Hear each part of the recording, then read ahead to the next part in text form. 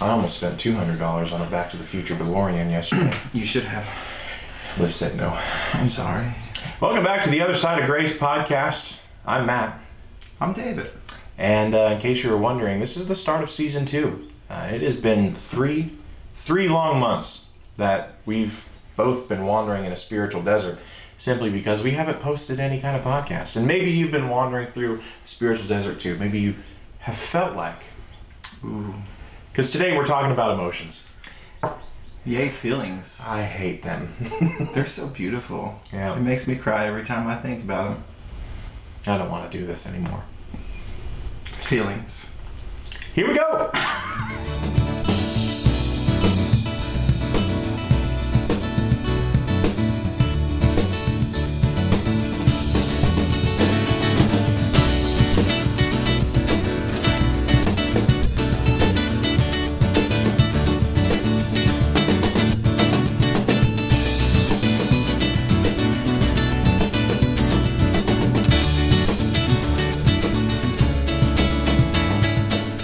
David, how you feeling?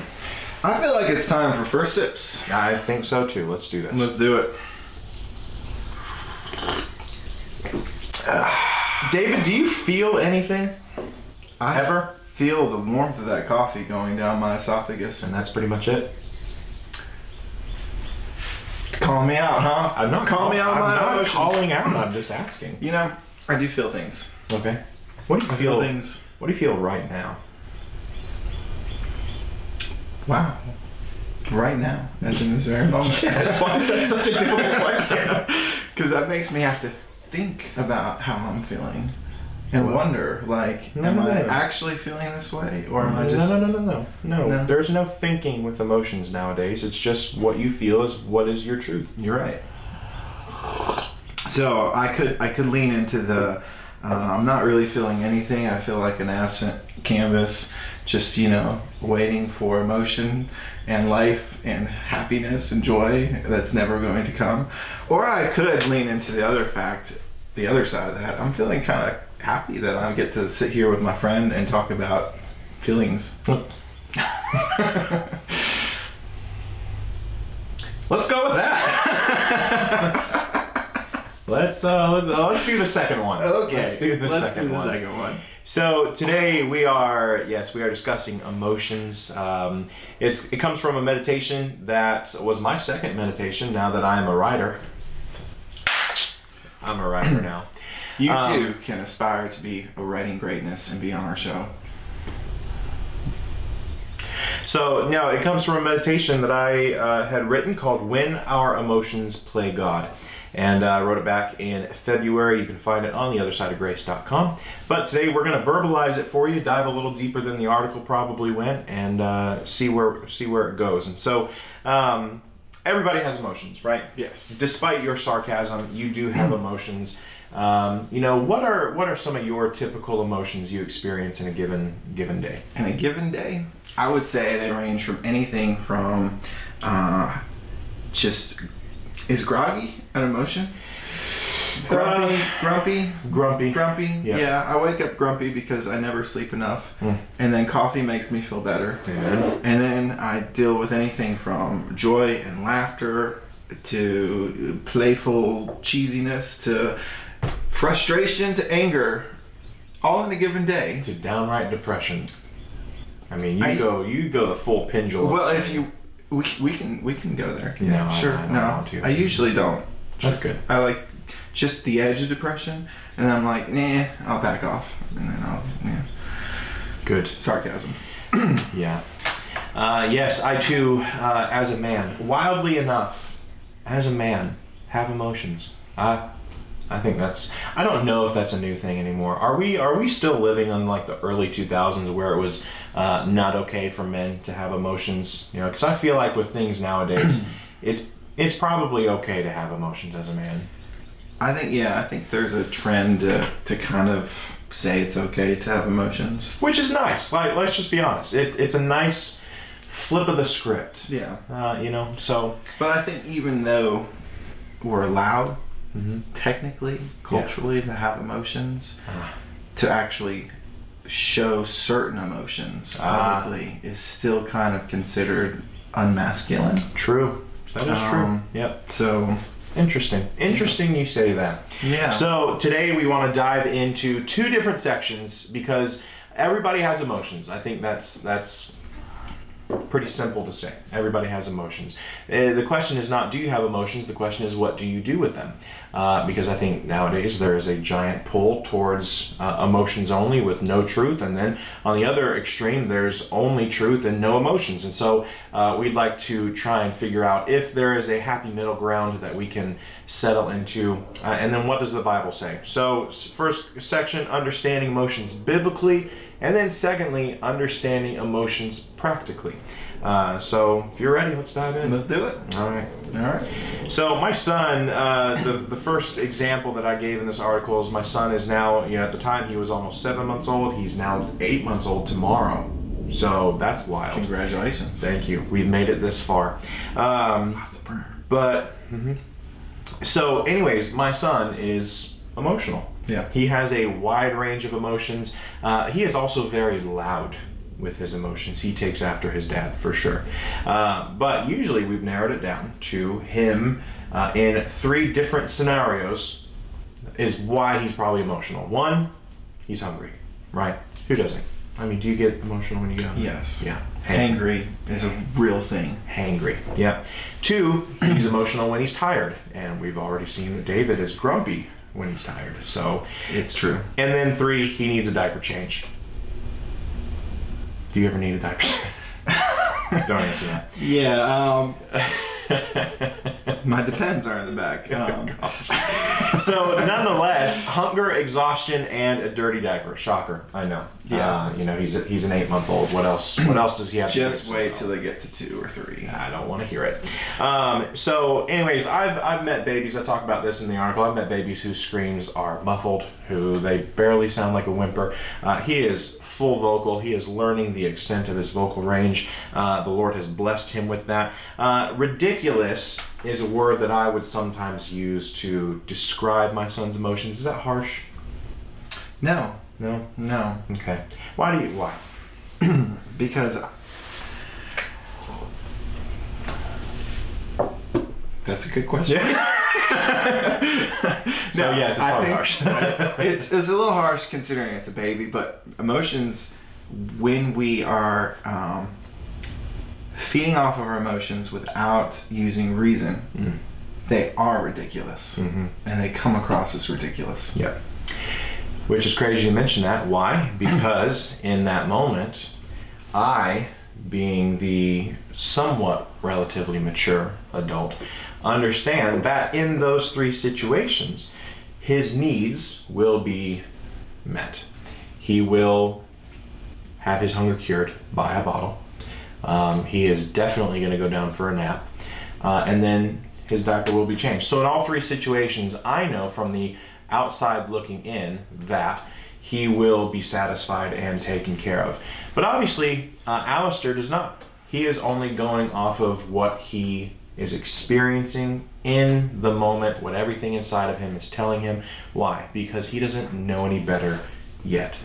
And so I think to start off, that's a good kind of starting point to say that there's the difference between truth and emotions.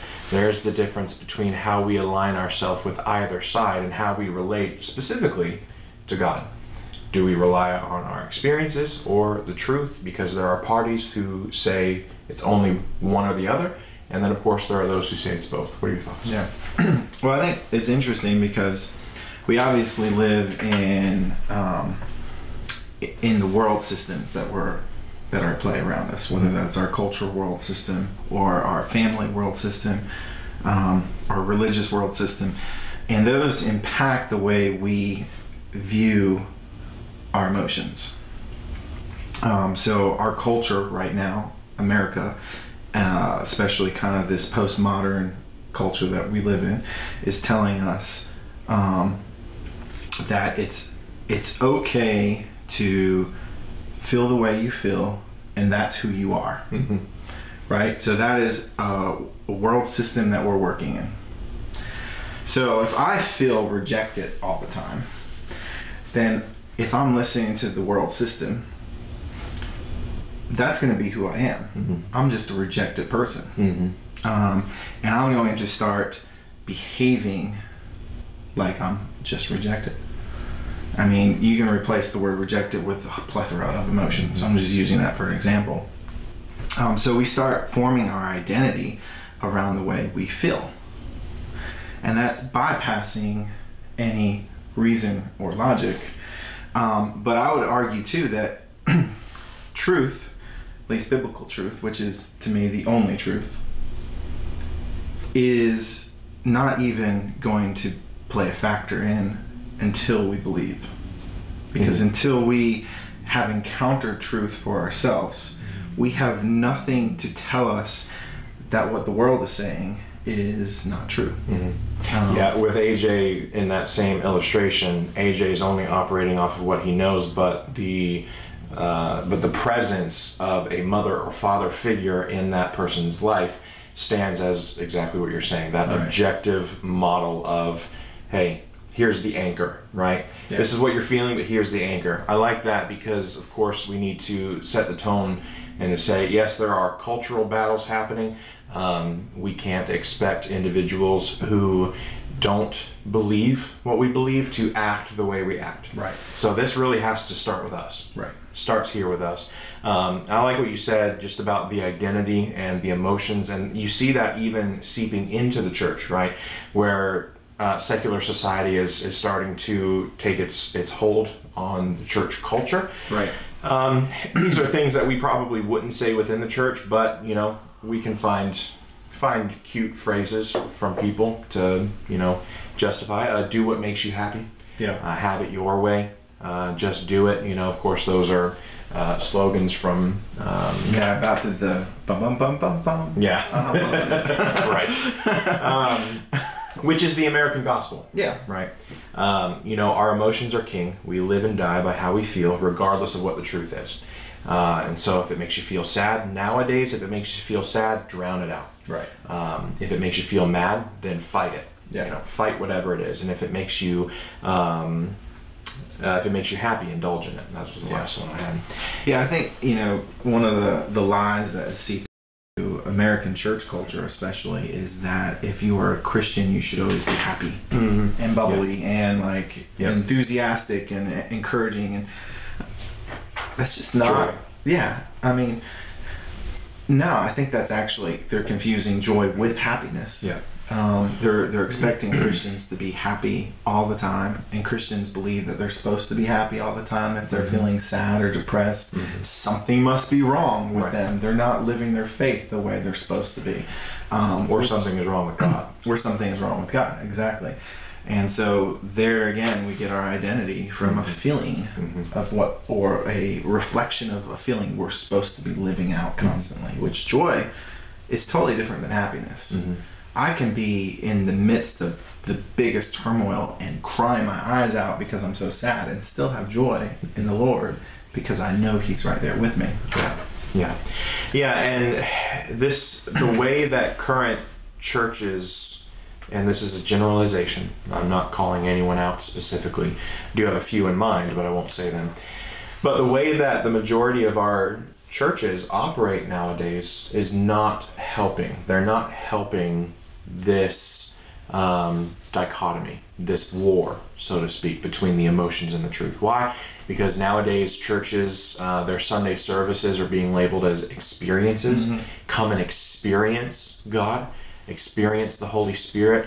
I was talking to a friend the other day, and when we say that, we go into church, it was like, wow, I really felt the Holy Spirit really showed up today. And wait a second, no, the Bible says the Holy Spirit is always present. Right. Even in the most mundane of tasks, what you experienced was this emotional high. Yeah. So you start attributing these emotional peaks to, oh, God is here, so that when those emotions go away, you're like, oh, God is gone. Yeah. So it's not helping because Sunday services being labeled as experiences, worship music, it's a touchy subject. Yeah, I love worship music, and I volunteer on the worship team in our church, and I love I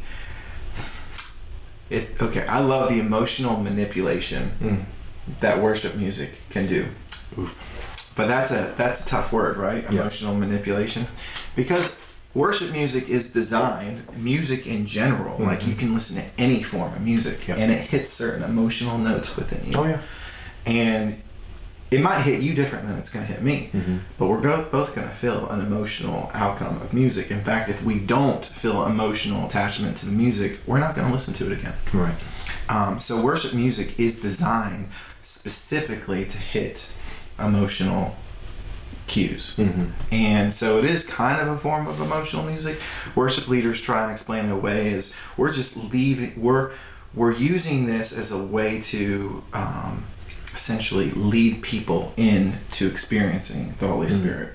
Where it can be dangerous, though, is where we forget that we're just leading people towards the Spirit, and instead we're making people think that they can only feel the Spirit in that emotion, if that makes sense. It does.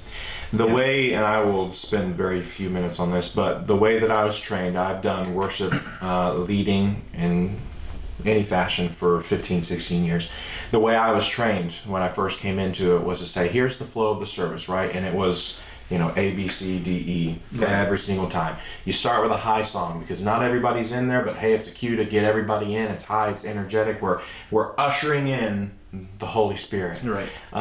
It's also a cue for people to come take their seats, and then the pastor gets up, welcomes everybody, and then you've got, it depends, every church is different, but 1 to 3 songs in the middle there, and those 3 songs are then geared to point the people in the direction of the sermon. So a lot of songs you will find may have similar themes, tones, but usually how I was trained was there's this descending effect. So you start high, by the time you get to the sermon, you're down here at a middle or lower point because now you're focused in.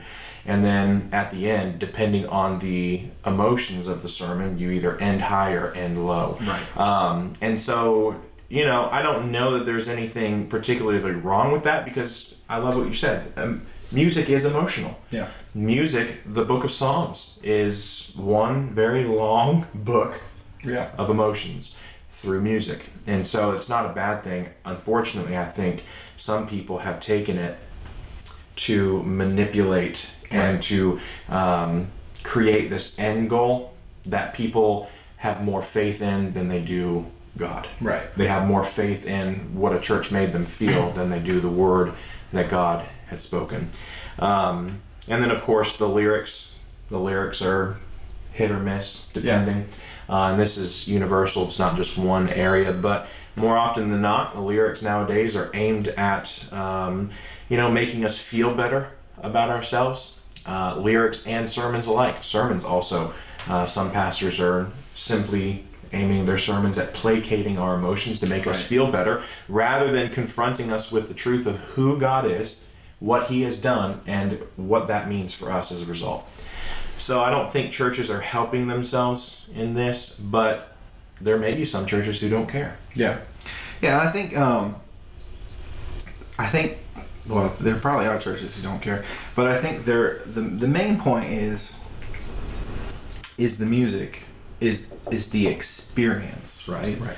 Is that actually leading you towards the Holy Spirit in a way that empowers you to walk out of that building and be empowered the rest of the week? Or is that manipulating you to emotional high that you feel, and then as soon as you leave the room, you're back to where you were before? Yep. So I think the difference is it empowering and equipping and leading, or is it just lifting up an emotional moment? Right. Yeah. Yeah, and it's basically we are being preached at 24/7. Yeah. No matter where we go. It's not just the church. We are being preached some kind of message wherever we go. When we step into the church house for a service, we want to be preached the truth of who God is, right? And so we are being preached at. The question is, what's the message? And what are we hearing, and what are we basing our relationship off of? And because this may come across heavy-handed on churches, let's just set the record straight. Churches can be well-intentioned. Churches can avoid doing all of these things, and people will still walk away dependent upon their emotions to dictate who God is. So we're not coming down hard on churches. It's not helping. And my main question is this what God intended? Yeah. For our emotions to be the driving force of defining, our decisions, but more importantly, defining God's character. So to kind of merge your next question with what we were just talking about, when I go into church and I come out of there saying, wow, the Spirit moved, some of that probably had to do with the emotional tones of the music. Some of that had to do with the preaching, if it was convicting to me. Mm-hmm. But if I just felt good after that, I'm going to be like, yeah, that was a good sermon. But if I'm like, that was a good sermon, the Spirit was there, that's because something actually was spoken to me in my spirit that made me rethink what I've been doing. Mm-hmm. It challenged me. Right. And it fed me to give me that power and the equipping to do what was right afterwards. So I think, that's the important part of, yes, I still felt that emotional high, but that emotional high was because the Holy Spirit was actually convicting me and not because the music was manipulating me to feel something. Right. You know? Yeah. And there seems to be this tension between the two. Right. If I'm listening to this, I'm asking, well, how do I know the difference? So, these perfectly. Yeah. The first question or the first place that we want to start in the article, there are 4, encouragements. And first we need to understand our emotions biblically, And so the first way that we kind of started this off was saying that, hey, first we need to understand and lay this foundation. Before we decide anything, we must lay the foundation that God is a God of emotions. And I think you had some biblical examples. I think, to give it some framework, first, God's a God of emotions. Second, we're created in His image, right? So as beings created, that's a fun way to say it. As being created in His image, we also have emotions. Mm-hmm. So if God, who has never sinned, has emotions, then that means emotions are good. And if we, who are created in His image, have emotions, that means our emotions are good. So we'll just play it right there. So God's emotions, we see examples of this all over Scripture. Let's phrase that a different way so I can see it being. Our emotions can be good. Yes. Like our emotions inherently are not bad, but we'll get to why they become bad. Yes. Yeah, good plug. Right. All right. Yeah, no, good. I just saw that going down a really nasty path. People with pitchforks are coming after us. They're like, my emotions are perfect. How dare you? God shows His emotions all over Scripture. And in the Old Testament, we see the emotions of God play out in different ways, through judgment, through jealousy, through anger, and through healing and saving. For instance, Israelites were in captivity to Egypt for 400 years. The book of Exodus opens up, God heard His people's cry. And then He moved, He acted upon it. Right. Someone who has no emotion is not going to care if his children are hurting. Right. But a God who loves, which is an emotion and also a choice, is going to act upon that to save. And so He created the crazy events that led to the Exodus, right? And then later on, when Israel's in the desert and they had gotten the commandments, and they were sinning against God, and God gets so angry at them and jealous because they're sinning, and He's like, Moses, I'm just gonna wipe them all out and start all over again, right? And Moses is like, whoa, God, calm down. So there's God's emotions playing, and the righteous emotions. There's difference between unrighteous emotions and righteous emotions. And Moses says, remember your love for them, essentially. And God's like, oh, yeah, you're right. I do love them. I'm not going to. So we have a beautiful example of God's emotions right there. Mm-hmm. And we could spend years just talking about that, Mm-hmm. right? Because there's a lot of arguments right there in that one little thing, but we're not gonna touch that today. Yeah. And then you have Jesus, right? Jesus, God in the flesh, has examples of emotion when he, in his righteous anger, makes a whip and goes in and knocks out the people selling in the temple. Yeah. He was angry. Right. And then you see, not so much later, he's weeping because he lost a friend Mm-hmm. in Lazarus. Mm-hmm. You know, and then not even much longer, you see him in the Garden of Gethsemane, scared. Mm-hmm. And constantly you see Jesus retreating to a mountainside just to be alone because he's overwhelmed and tired. Mm-hmm. All these are emotions. Mm-hmm. And the Bible never says any of those are wrong. Right. Yeah, and I think God is holy. Mm-hmm. We are not. Right. Jesus was perfect. We are not.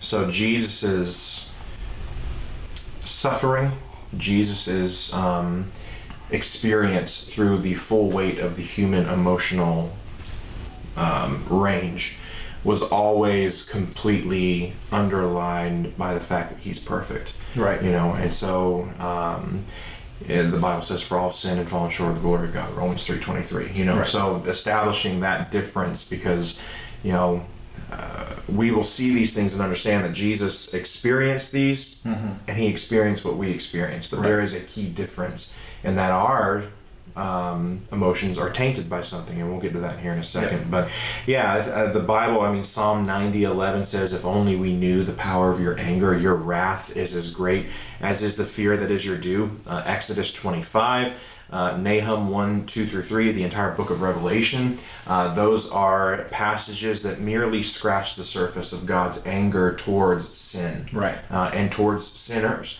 Right. enemies of God and the devil. Genesis 6:6 combines his hatred of sin with his sorrow over the state of humankind. Right.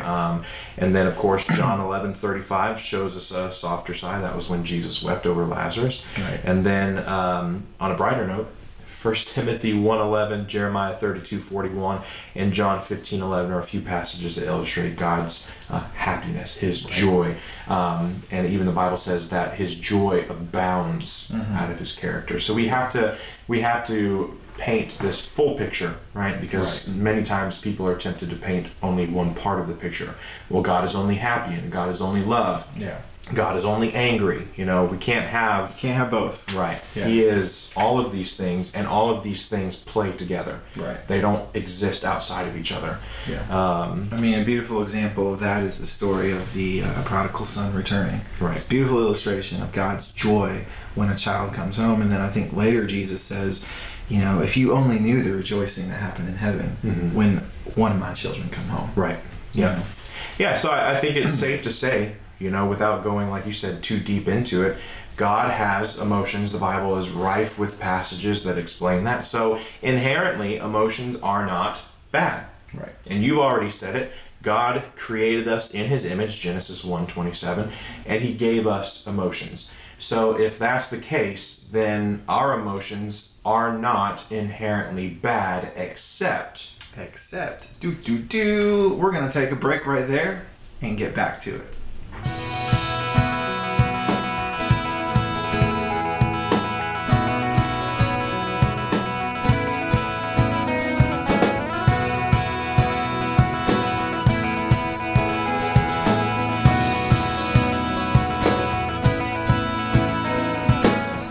Welcome back from that little ad break. I don't even know if we had an ad, but to get back into the conversation, we are sinful.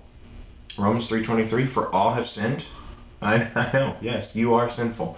All have sinned and fallen short of the glory of God. And so the difference where I said earlier that God is holy and perfect and we are not, that is a major difference between the two. Mm-hmm. And it has drastic implications on the outworking of, in this particular case, our emotions. Yeah. And so sin has a hold on our emotions, and that's what we're wrestling with. Yeah. So let's look at, let's go back to this being created in the image of God, because I think this is a good way to frame the conversation.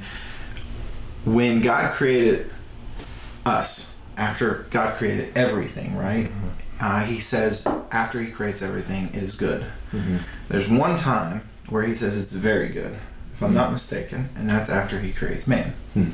And he specifically says he's creating mankind in his image. So that's a huge conversation. What does it mean to be created in the image of God? But what I believe that really means at its heart is that we are spiritual beings who have the ability to reflect the Creator in every aspect. Mm-hmm.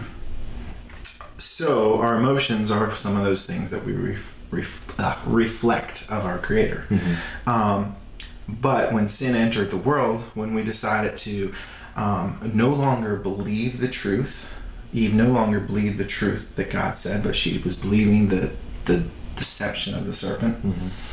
Mm-hmm. She replaced the truth for a lie, and she started believing the lie, and every emotion that followed was a result of believing that lie. Mm-hmm. So sin in that moment corrupted the image of God to the point that we don't recognize the truth without God. Mm-hmm. God has to be that anchor that comes in and says, almost like an outside source, like a third party, because it's no longer, now it's us and sin, and it's no longer us and God until we become a Christian, and that third party comes in as a resource. Yeah, kind of. The problem is not that we have emotions. Yeah.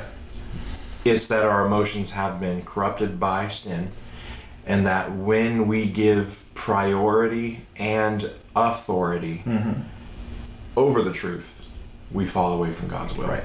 When our emotions become king and God is taken off the throne, we find ourselves in some serious hot water. And I think, let's just be honest, I think that's where the majority of us usually find ourselves. It's not just a percentage. It's not, well, these people over here or these people over here. It's every single one of us at some time or another has allowed our emotions to play God. Yeah. And then our lives are directed, dictated, and destroyed by that. Yeah. Personal examples, I spent 10 years dealing with borderline depression.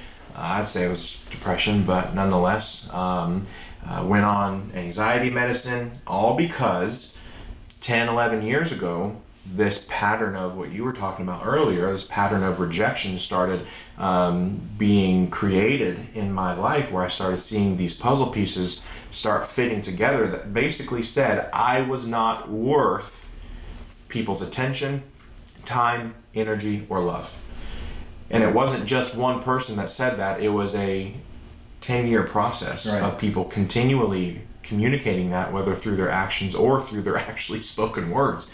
And so I crafted an identity for myself based on my emotions. Right. And then ultimately the bottom part of the pit was saying that, well, if I'm not lovable enough this way, then God cannot love me.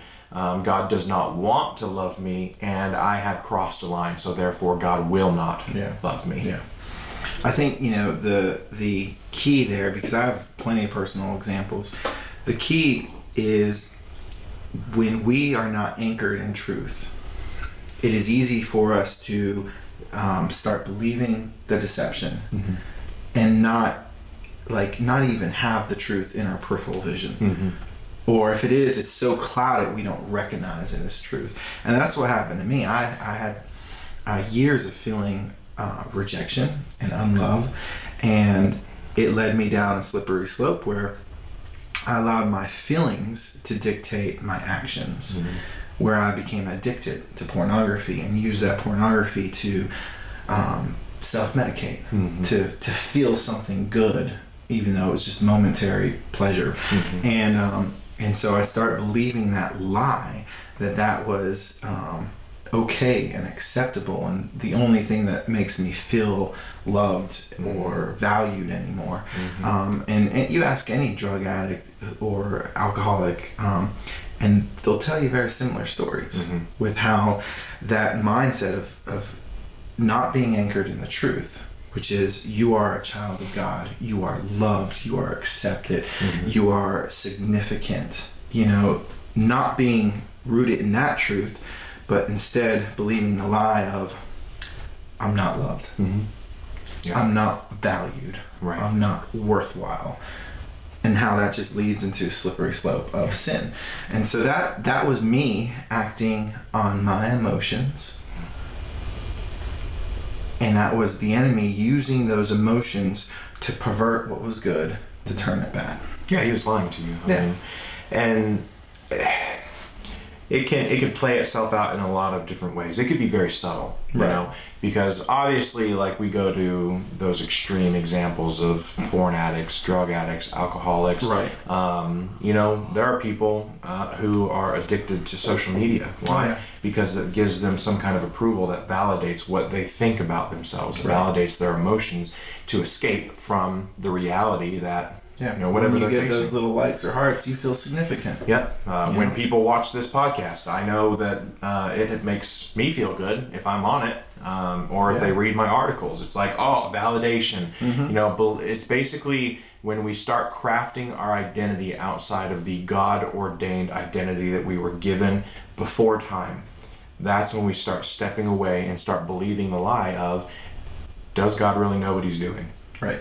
Did God really mean what he said? And are you who you are because of your faith in God, or has something gone wrong? Right.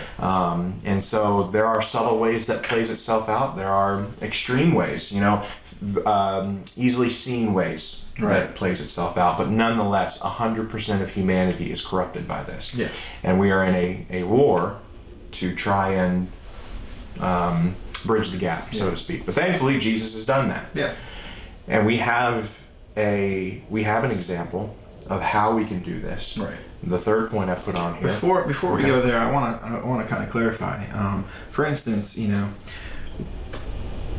a lot of we're feeling a certain way about something, anger, or bitterness, or jealousy, or whatever that feeling might be. That feeling of in and of itself is not the bad part. People get caught up, I'm feeling this way. Okay, why are you feeling that way? That's important to ask. And then go back to Scripture and say, what does God say about this? And align your feelings up with Scripture. Because feelings like sin doesn't become a sin until you act on it. I really believe that. I believe that it's the moment you decide to act a certain way in your feelings that becomes a sin or an act of righteousness. For instance, let's just take rejection, because we all know this. I used this example earlier. You're rejected in a relationship. You can go and you can act on that emotion of rejection and do a self-spiral down where you are almost becoming a toxic person, where you're living your life in a victim mentality and you're blaming other people and you're acting in anger and irrationality. Well, you've made that choice to act that way. Or you could subject your feelings to truth and make the choice to say, okay, this person has abandoned our relationship. That is sad. I'm going to feel that sadness, but that's not who I am. I am loved and accepted and significant in Christ. And I'm going to act that way. And I'm going to choose to forgive that person and love them as much as I can from a distance and move on, So it's that decision. Right. And we were talking about this a few minutes ago off camera, because there's another side of the coin, and it just popped into my head and I even saw it this morning. There are two passages that come to mind where Jesus says, whoever hates his brother has already committed murder. Right. Whoever looks upon a woman with lust has already committed adultery. Right. Jesus was very, kind of extreme on these things, comparatively speaking. So in my head, I'm thinking, well, hatred is a result of anger, which is an emotion. Lust actually is an emotion. Yeah, it's a perversion of love.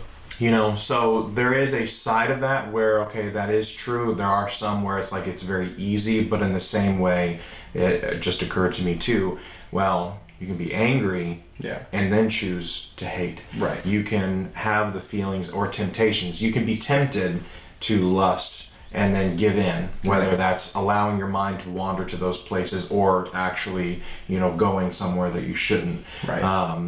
So anyways, I wanted to throw that other side out there, but then clarify, because I'm sure people will be thinking, but ultimately we will be tempted. Yeah. Our emotions will go astray. And sometimes we can very easily fall into sin, in some areas. But the temptation is never the sin, it's the action of, I can be angry at someone, but then the choosing to hate them, that's where the choice came in. Right. Yeah. I think we see this. Are we good to... Yeah. Okay. Yeah, we're good. Those are good thoughts. I just wanted to throw that in there just to smooth things out a little bit. Well, and God always prioritizes the truth over his emotions. Right. I think that's extremely easy to see. In one primary way, he does not always act in accordance with his feelings. Because as you brought up examples earlier, there were times where the Israelites were judged severely. There were other times where they weren't. Psalm 38 said, "Yet he was merciful. He forgave their iniquities and did not destroy them. Time after time he restrained his anger and did not stir up his full wrath." Right. And we're even examples of that. If we have trusted in Christ, we are beneficiaries of God restraining his emotions because he gave his son. John 3:16, he gave his son. Whoever would believe on him. It's not with this caveat of, well, if only you haven't done these things. Right. So we see that God restrains his anger or restrains his emotions to act in accordance with his holy character and his divine will. Even in the garden, Jesus submitted to the will of God despite how he was feeling. He said, "Lord, if you're willing, remove this cup from me." That's the humanity of Jesus in the sense of, I don't want to go, I know what I'm about to go through, and is there another way? But he says, not my will, but your will be done. His emotions play into these things, but his emotions stem out of his holy character, never the other way around. Right. Yeah. I think it's important to really kind of think about the fact of God's character in there. First, his character is one of love. Like John says, God is love. Mm-hmm. That is at the root of who he is. Mm-hmm. Everything he does, whether it's acting in his anger or acting in his justice or acting in his kindness, it's done out of love. And he made a covenant of love with his people. And to break that covenant would be going against his own character. Mm-hmm. And so you have these times of judgment. Like, obviously, Israel's sin led them to be taken away to Babylon. Mm-hmm. That was a time of judgment for them. But that was really a time not of God's unloving character, but of his love being so strong that, like a father, he had to discipline his child when they went astray. Which is where, side note, Jeremiah 29:11 came out of. Yeah. Anyway, go ahead. No, that's pretty much what I want to say, is that God will always act within his character. When we read it out of context, we can say, well, God's just an angry God. Mm-hmm. I don't want nothing to do with that God. Mm-hmm. But when we read it in the context of, no, his anger comes from his righteousness because he loves us so much. He wants us to be walking the path that is going to lead to life. Mm-hmm. And like any child, when they do something wrong, as a parent, we have to discipline them because we know if they keep acting like that, it's going to lead to their destruction. Right. Yeah. Yeah. And God hates sin. Yeah. He hates what perverted his perfect creation. And I think that is clearly exampled in the sense that he went so far as to send Christ. Right. To die such a humiliating death. Right. But you can't tell me that Christ on the cross was not feeling every single emotion, even abandonment. Right.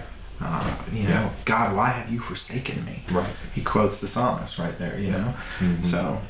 Yeah. So I think the question is, that's a decent foundation. I'm sure we could spend a lot more time on fleshing this out. We'd encourage you, if you're watching, to flesh it out more on your own. Absolutely. If anything, getting your head and heart stuck in the Bible is a good place to be, whether you agree with us or not. But I think we do want to ask the question of how do we understand our emotions practically? Right. I've got some advice in the article, but the first question I want to ask you is, does this mean that our emotions should be ignored? Absolutely not. Why? Just blank statement. Absolutely not. Because there are people out there who say it's truth. Forget your emotions. Don't feel. If you feel anything, then truth. So I will be very quick to admit that I need a good cry at least once a week, or else I'm going to get stuck. And I wish I discovered that truth earlier in my life. No, I think we'll just take this, my own recovery process from addiction to pornography back to where I am now. I have had to go through spiritual and moral inventories where I'm literally reflecting on an event or circumstance in my life and asking, why did I feel this way? And then that opens up the door to being, well, I felt this way because this person said this to me, or this person did this to me, and this is how I responded. And I got to kind of see my emotions play king and God instead of reason and truth, And it has helped me start to view daily this idea of, okay, I'm starting to feel this way. Why am I feeling this way? And then, is that a good feeling? Is this a bad feeling? Or what is the proper way to feel this, and what is not a proper way? Right. And are my emotions in alignment? So if God tells me, for instance, that I am loved and accepted and significant, and there's scripture, we can spend all day diving into the scriptures that back those three statements up. But if I'm believing that, and for instance, maybe I'm just passed up at work for a promotion. You just got one, congratulations. And my emotions might be telling me I'm not good enough, or I'm not appreciated. But then I look at the truth of what God says, and I say, okay, I know no matter what this work says, I am this. So how can I realize that, okay, maybe God has something better for me, and if I trust Him in what He says I am, then I know that I'm still doing what I'm doing. I'm doing it good. And if I don't think I'm doing it good, I have the ability to go to supervisors and say, hey, is there something I can be doing better? Rational thoughts, right? I'm still feeling those emotions, but I'm instead deciding to act upon them in ways that are using reason and truth, and not going all off on some crazy tangent. Yeah. Does that make sense? Yep. Yeah, and I'm a big proponent for mental health. Right. Because we need to just set the record straight. Our brains, our organs, housed within a dying body. Right. Our brains were not miraculously saved from the fall of sin.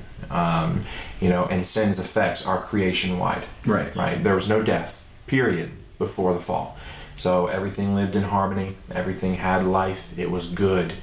But then when sin entered in, it destroyed, or began this process of destruction. That's why God says, I am creating a new creation. Right. And there will be a new heaven and a new earth. God will redeem and restore. So to lay that out there. So when it comes to our emotions, they are centered within our soul, our heart, and then in our head. And so I don't believe emotions should be ignored. Yeah. I've come to the conclusion that our emotions, we need to figure out where they're coming from, like you said, analyze, and weigh them against Scripture. Right. The problem is when that last half of that formula is ignored, Right. Or we fall into places, because I've done this, we all have, where we don't care about what the Word says. I just want to feel what I feel. Right. I just want to be angry. I'm justified in my anger. I'm justified in my sadness. I'm justified in believing that God has lied to me. Right. So of course that's when we fall into waywardness, and ultimately where Christ does come alongside of us. Mm-hmm. Hebrews says that he is not a high priest who is unable to empathize with our weakness, but has in every way been tested and was without sin. Yeah. And so this is the beauty of Christ, right? In these dark, hard, horrible places, Jesus does not shy away. Jesus does not remain distant. He actually comes alongside and says, I've been there. I understand.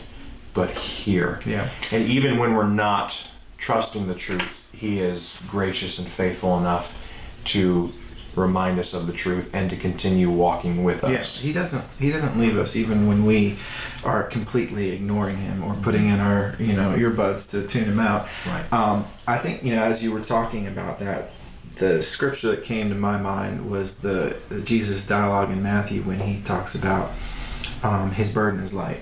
Yep. Take my yoke upon yourself. Come to me all who are weary. All who are weary, right? So one thing I love about the illustration of the yoke, right, is in times when they actually used ox to plow the fields, they would take a old sturdy ox who's been experienced in this for years, and they would pair them up with a young, restless, stubborn ox who doesn't know how to do anything.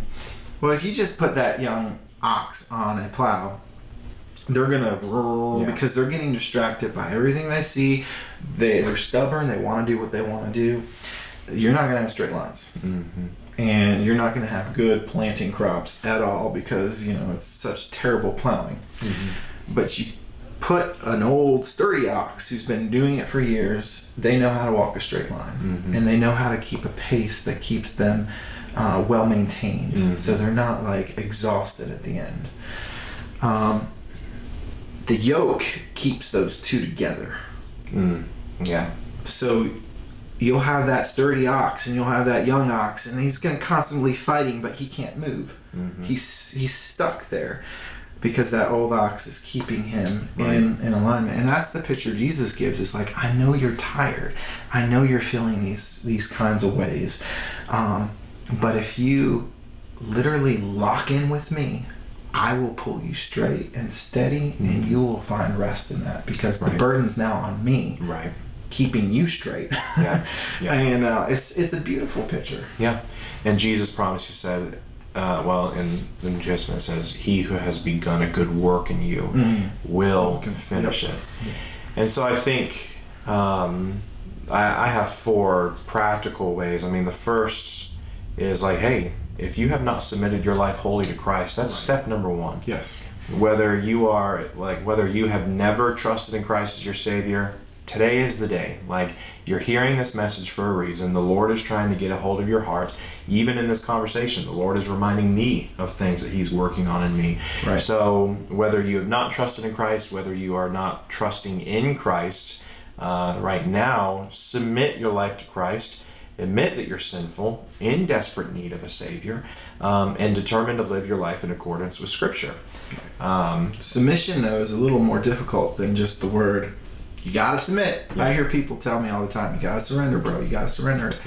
That's easy to say. But the act of doing that actually requires you to dig into your emotions. And figure out why you're not submitting and what it actually means to submit this to the Lord. Because that's such a broad statement. Submit. I can say, okay, God, I surrender this. I can say the words, but unless I've dug into the emotions of what I'm feeling, why I'm feeling it, and understand that, I can't subject that to truth yet. And you're not saying, hey, get it figured out before you come to Christ. There is a way to come to Christ and just say, this is who I am. Like, he did not say, come to me, all who have it figured out and are already there, and I will give you rest. He says, come to me, all who are weary and heavy laden, and I will give you rest. Right. And so it's not we need to figure this out first and then come to Christ. He wants us as we are. He is not going to be content leaving us that way. And that's a great part of the process of analyzing and continually laying it at the feet of Jesus. And secondly, we trust in who God is despite what we feel. Mm-hmm. And how do we know who God is? We read the Word. Yeah. We have to know the Word. I said it in the young adult group a couple weeks ago. I said, knowledge without love is vanity, right? 1 Corinthians. If you have knowledge without love, you're a banging cymbal. Right. But love without knowledge is useless because you don't know where you're working to or where you're going. Right. And so you have to couple those two together. It's not a foregoing of the emotions. It's not an ignoring of the emotions. It's saying, I feel this way, but this is what God says. Are they in agreement, or is something disagreeing? And then we have the choice of, well, what side am I aligning myself to? Yeah. And Scripture is obviously the foundation of where we get what God says. Mm-hmm. But if we're looking around in our life and our experiences, even in hindsight, if we view it through the right lens of Scripture, everything that has happened to us will be confirmed or will be confirming what Scripture says. Mm-hmm. Even in my darkest times of addiction, God was working. He was right there beside me. He was fulfilling His promises to me. He was leading me in ways that were affirming what He says in Scripture. Mm-hmm. I could have easily looked at all those moments in a self-deprecating lens and just woe is me, and not see God's hand at work. Right. So I think life experience confirms Scripture. Yeah, and then in those moments, number 3, we trust in what God says despite how we feel. And again, we don't know what He says unless we've read what He says. Yep. We don't rely on our emotions to tell us what we think God says. No, what does the Word say God has said? Right. And go from there. And then this last one, because those are kind of hand in hand, but this last one, in my article, I say we trust in God's promises despite our feelings. Yep. I was corrected on this. Okay. I would like to correct myself. That's a good, we do trust in God's promises, but we trust in what God says and we trust in God's promises are the same thing. Right. So the correction was, we trust in God's finished work despite how we feel.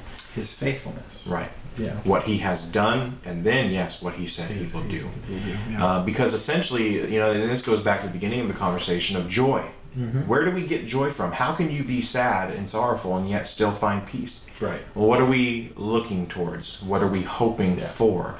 And it's not this, well, my life is going to get better and I'm going to feel good one day. It's our heavenly home that we are going to, where the Bible says everything will be made right. It will be a new creation. Tears will be washed away. There will be no more death. Everything will be as it was supposed to be. Right. May not be today. It might be tomorrow. But nonetheless, that day is coming. Yeah. That day is coming. Thank the Lord. Things will be restored and redeemed. And so we trust in God's finished work because Christ on the cross died and crucified guarantees that is coming. Yeah. I want to speak a little bit, though, on what God says / His promises. Mm-hmm. We can get into ways of thinking that we think God has promised us something that He hasn't actually promised. Mm-hmm. And I think this is another tactic of the devil to confuse us. So I think there's certain things we need to understand is, do we recognize our shepherd's voice? Yeah. Because there's the written word, which doesn't necessarily have individual promises for me. Like things that are pertaining to my life specifically, but it has the broad strokes of promises that He gives to all His children. Right. And then there's the rhema, the spoken word over us. Right. So, for instance, there's been many times I've heard God tell me certain things, and most of those have not come about yet, or have not come about in the way I was expecting, so I might not recognize them, right? But I still believe they're going to come about. I think for one, I've seen this in people, and even myself. I do believe that God has given me a desire to be a father and to be a husband. Mm-hmm. Well, in my current circumstance, I'm able to be neither. Sure. But I have a personal belief that God has promised those things to me because he's put those in my heart to do. Mm-hmm. But he's never told me how that's going to play about, right?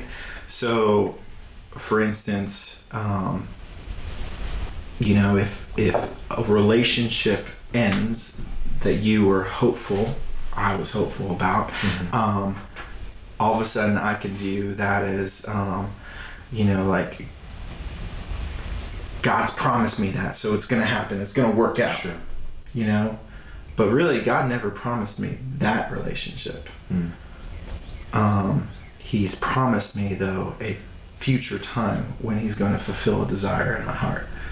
So it's recognizing God's voice and having the discernment to know that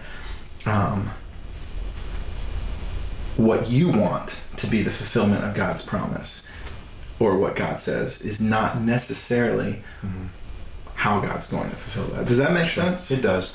And my only question is, what if he doesn't? Yeah. Because I think that's also where we can go astray. Yeah. Is where, in your personal example, and he very may well, we don't have the foresight to know how or if, but, what if he doesn't? Right. What if those promises aren't fulfilled? Does that shake our faith? Right. It's the whole problem with the prosperity gospel and saying that, well, if only you believe it, if only you name it, you proclaim it, if you give me money, then God will bless you, that kind of a thing. Right. The horrific detriment to people's faith is when or if God does not fulfill what somebody told them he would fulfill. Or what they think is their promise. Exactly. And so for me, I've had to remind myself, okay, being a father, the desire to be a father and a promise to be a father does not necessarily play out or have to play out of me being a physical dad. I can be a father to I can be a father figure to anyone's kids or to any person, And I just look at the relationships I have in my life now, and there are people that I've been able to mentor like a father would mentor, but they're not my kids. Dad. Son. What's it, Toy Story 2?